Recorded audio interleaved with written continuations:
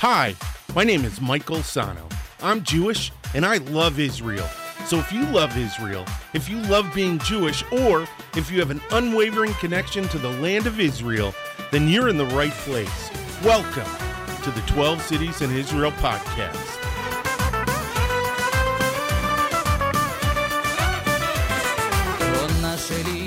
Shalom, shalom, shalom. Hey, what's going on? What's going on? What's going on? My name is Michael Sano, and welcome to the 12 Cities in Israel podcast, the only positive podcast about the state of Israel. We cover the food, the culture, and the people of the state of Israel, and we give them to you, bro.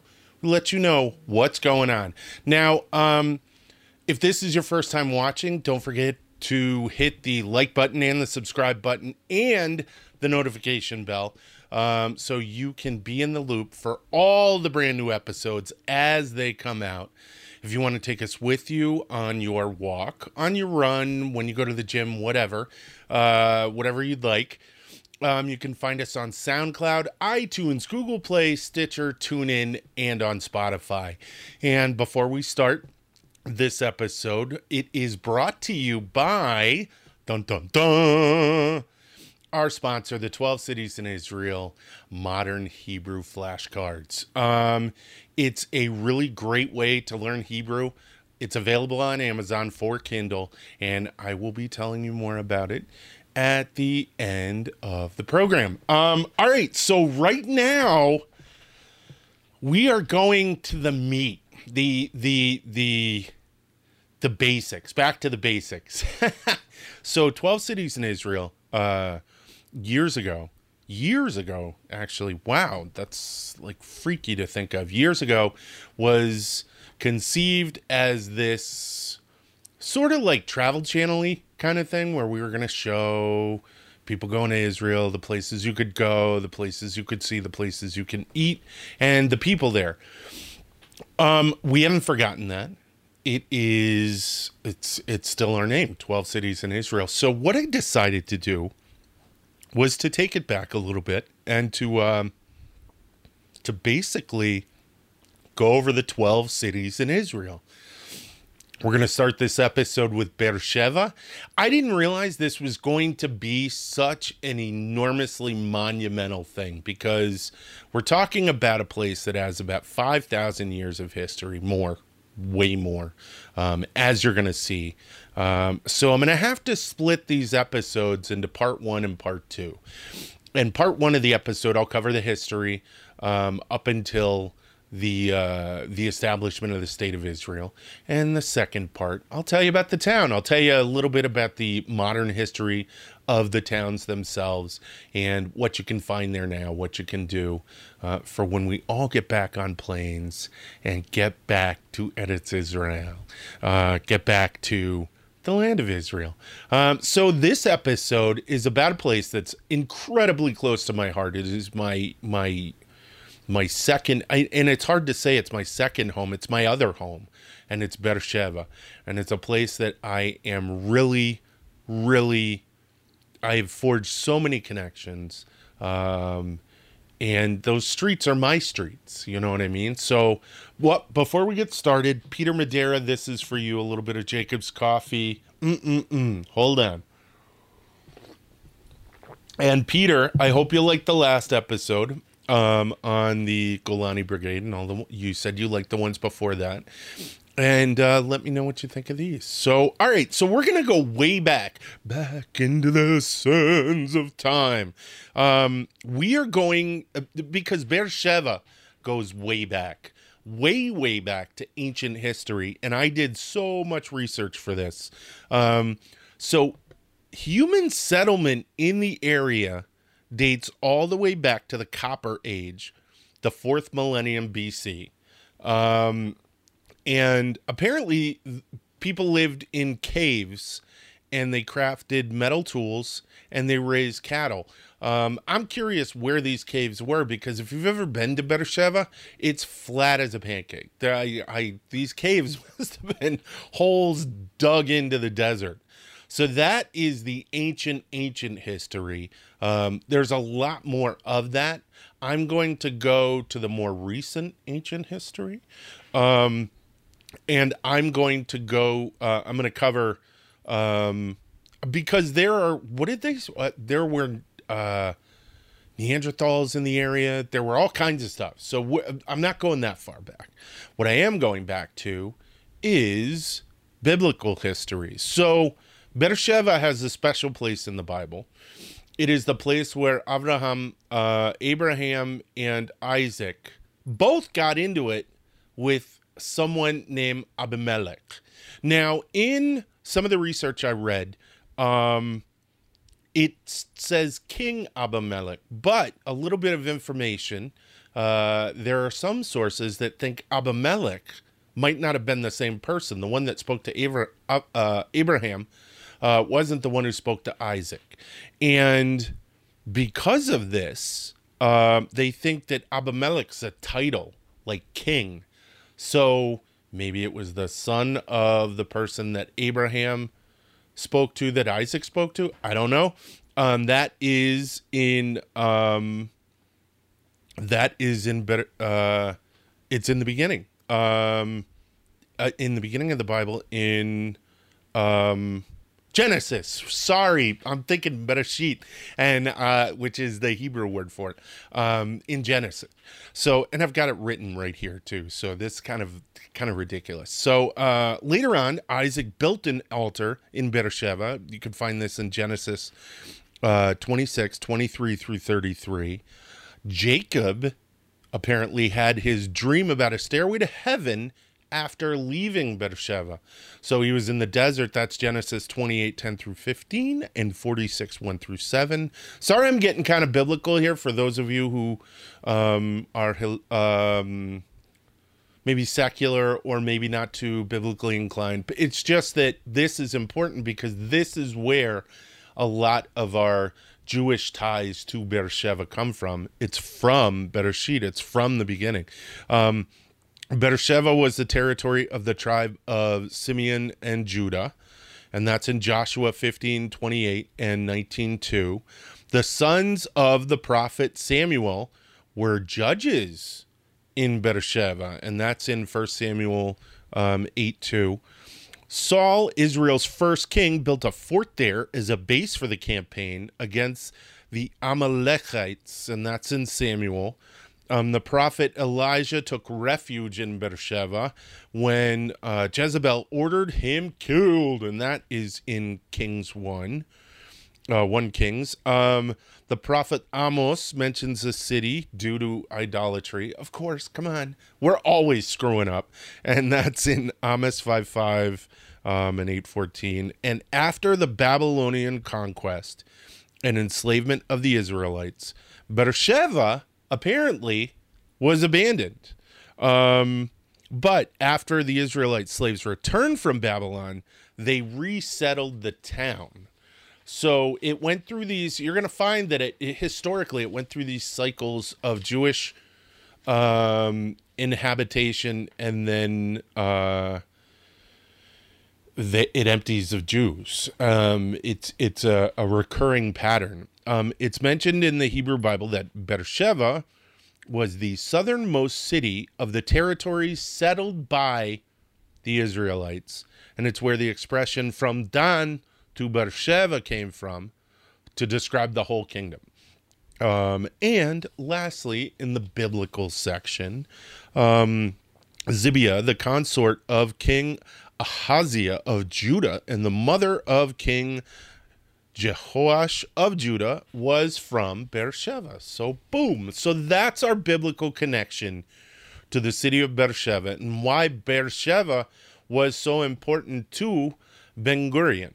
Now, it's interesting. Remember, I just mentioned, sorry to the those of you who are secular or not religiously inclined, but David Ben-Gurion was a secular Jew. He was a Bundist. He was a socialist. But he felt that the traditions of the Jews, the Jewish and Judaic traditions, were important, and this is where we get them from. We get them from the Torah. We get them from our Bible. So this is pretty fascinating. Now, let's fast forward a little bit after I have a sip of coffee. Hold on just one sec.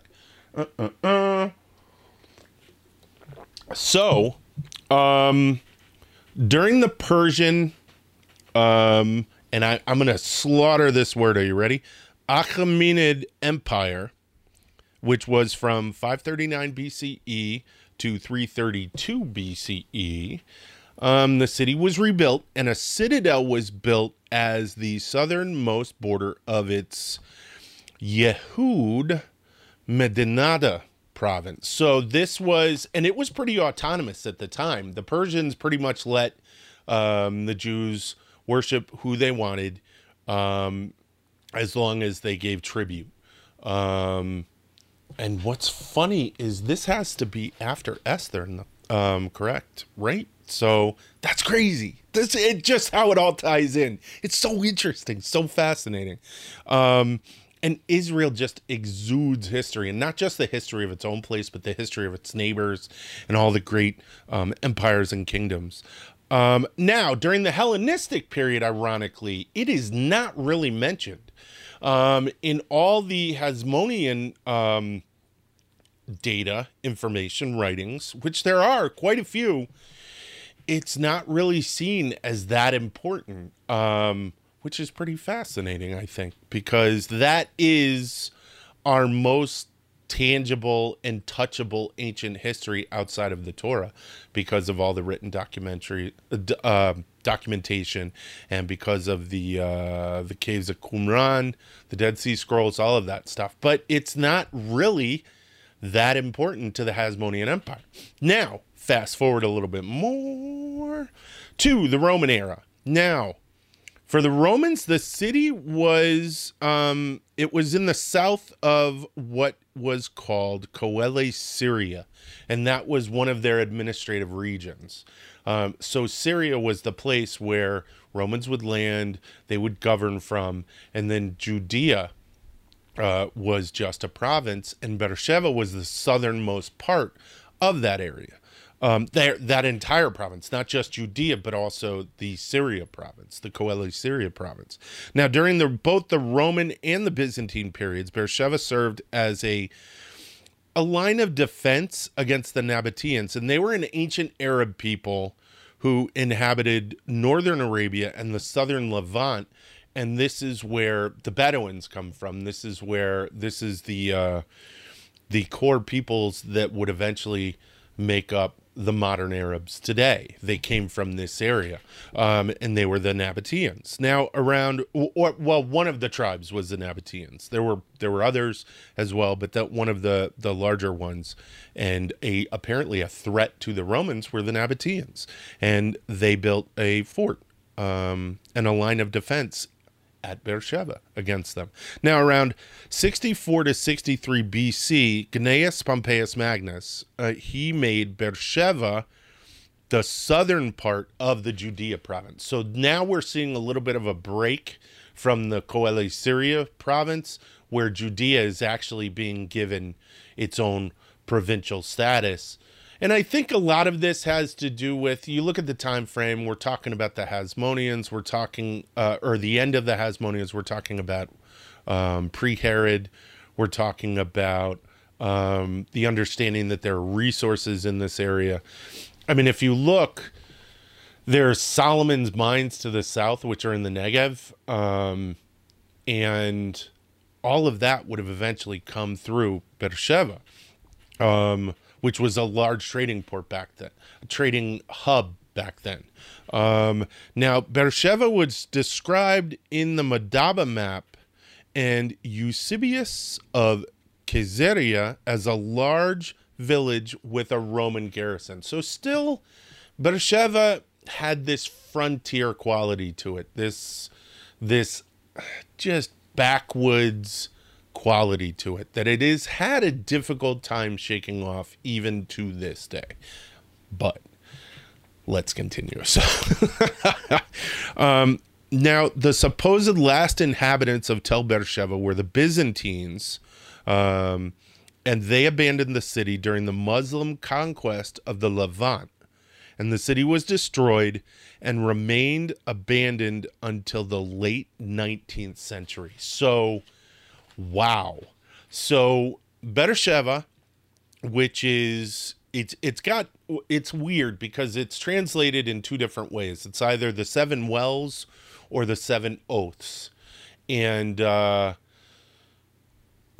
being wells, if I'm getting this correct, and Sheva, of course, being the number seven. But apparently, Be'er could also mean oath, and there's some controversy as to whether or not it's the seven wells or the seven oaths. But traditionally, it is, and in my heart, it's the seven wells.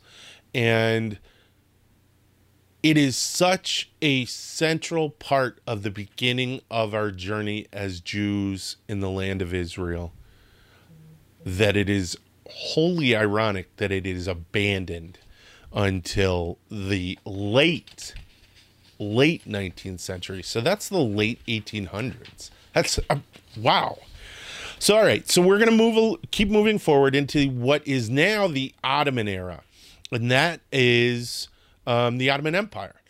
So at the beginning of the 20th century, the Ottoman Empire built the present-day city of Beersheba as an administrative center for the benefit, this is pretty cool, of the Bedouins, and named it Bir al-Sabi, the Well of Seven. So remember, I just told you that traditionally Beersheba was translated as, rather than the seven oaths, the seven wells, even in Arabic.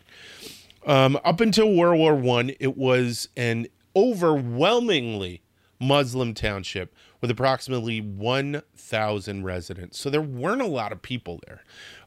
Scholars have suggested that the Bedouin traditional market, which still operates to this day, you can see it. It is just south of the Shuk, was the cornerstone for the founding of Beersheba as the capital of the Negev for the Ottomans. That's pretty crazy. So they wanted, well, there was a underlying motive.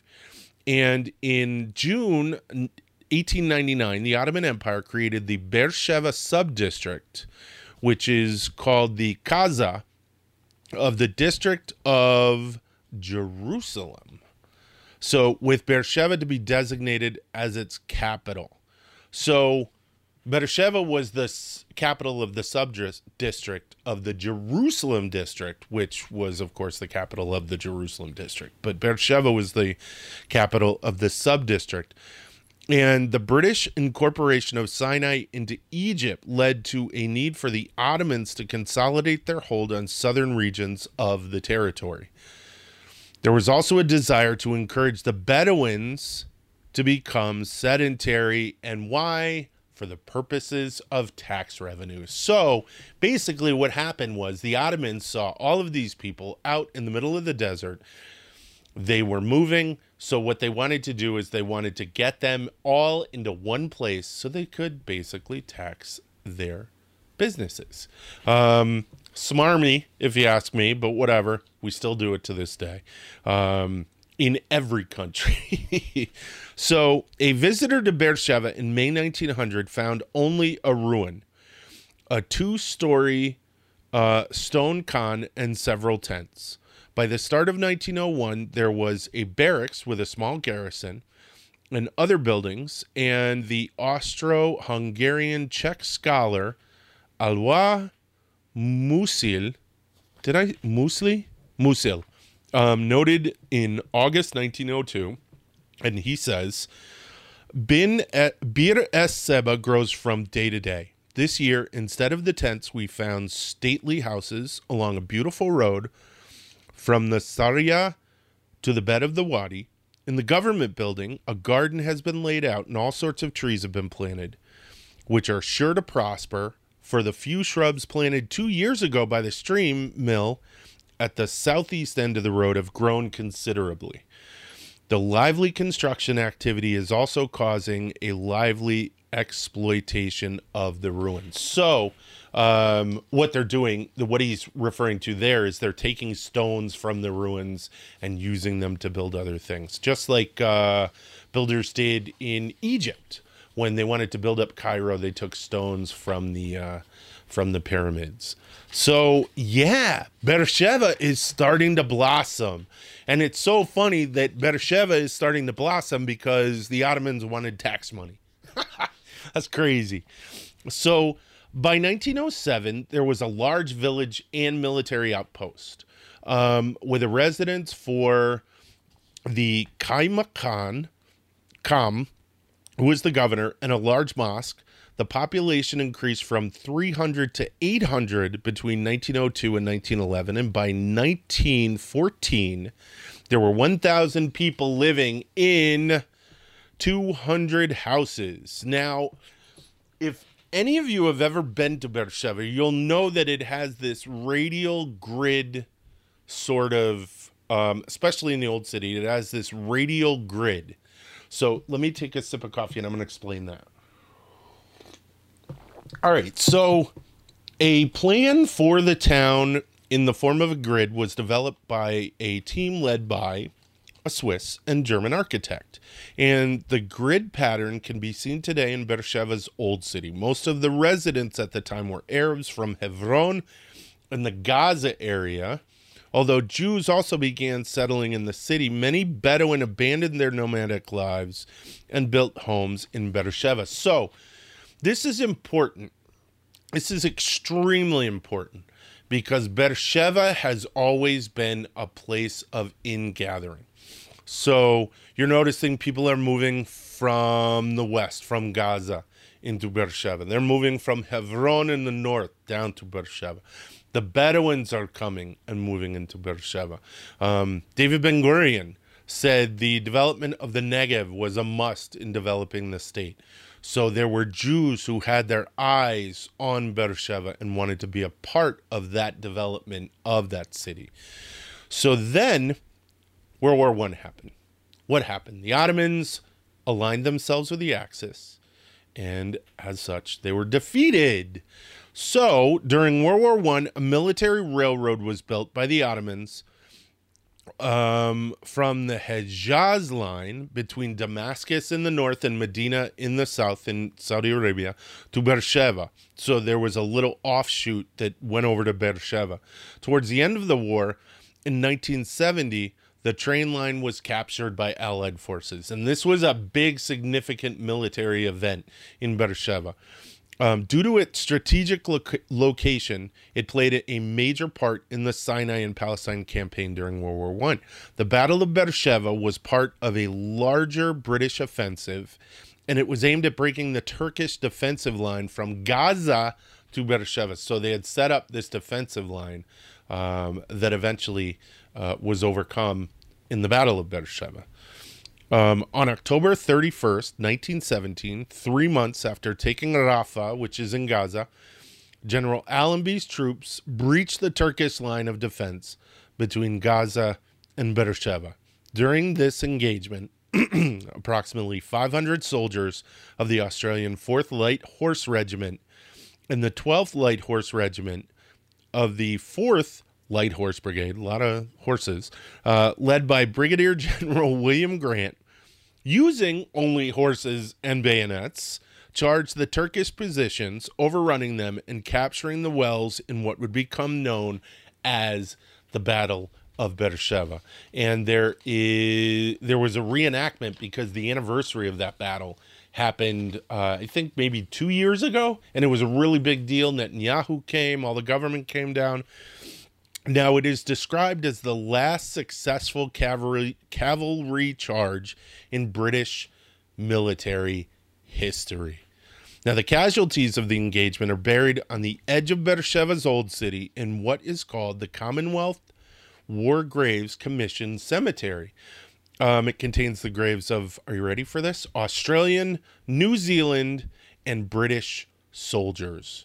The town also contains a memorial park dedicated to them. So it was a mix of individuals from all over the British colonies who came together, and they defeated the Turks. They defeated the Ottomans. Now, after that, World War I's over. The British have taken over. They are given the mandate from the League of Nations. France was given the Lebanon mandate, and Britain was given the Palestinian mandate. Now, during the Palestine mandate, Beersheba became a major administrative center for the Negev region. During this time, the British constructed a railway between Rafah, which is in Gaza, and Beersheba, so they could have a port that went into Beersheba. It opened to the public in May 1918, serving the Negev and settlements south of Mount Hebron. In 1928, at the beginning of tensions between the Jews and the Arabs over control of Palestine, many Jewish residents abandoned Beersheba, with only some returning.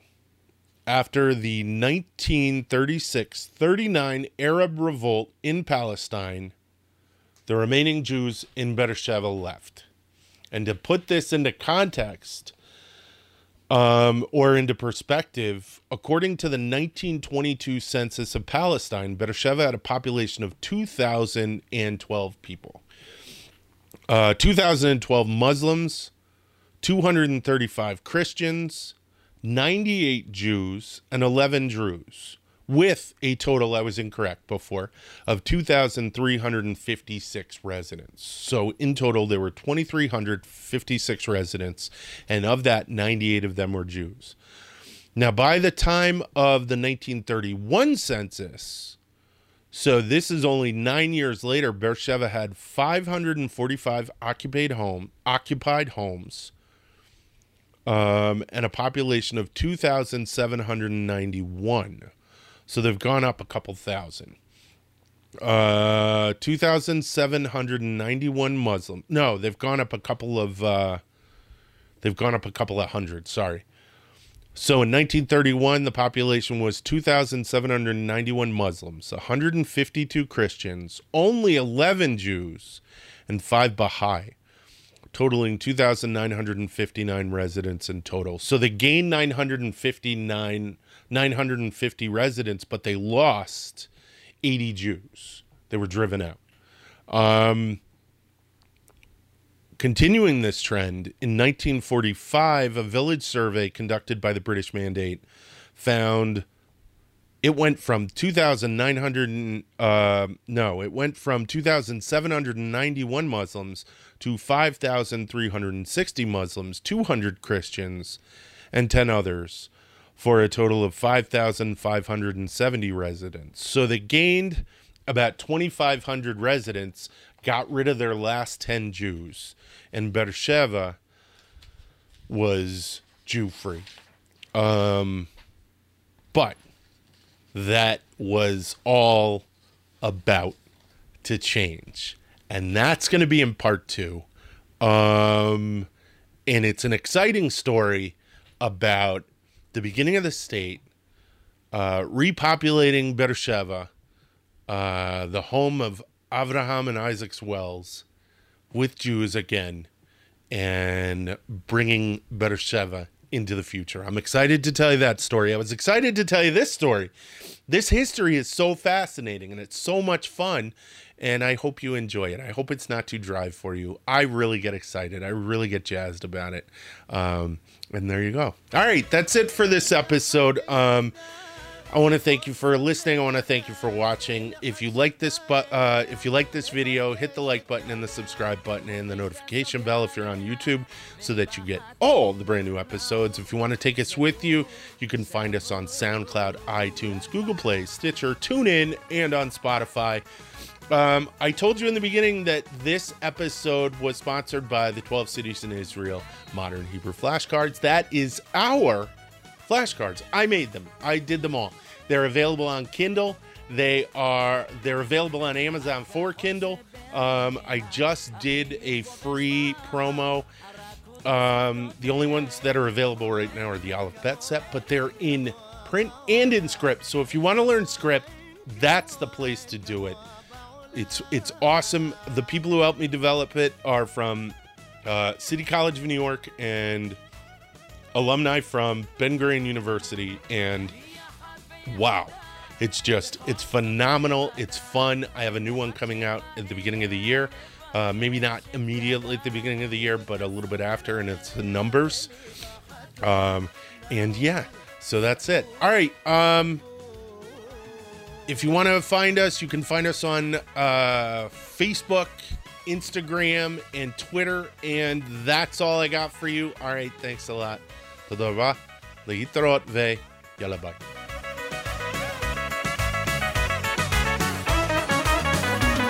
לחישה בלילה והיא איננה גם שרחוקה היא ממני זיכרונה עולה שוב בליבי הלילה איך אותה רציתי כל חיי ידי בידה ולאור ירח עוד יאיר לי כוכב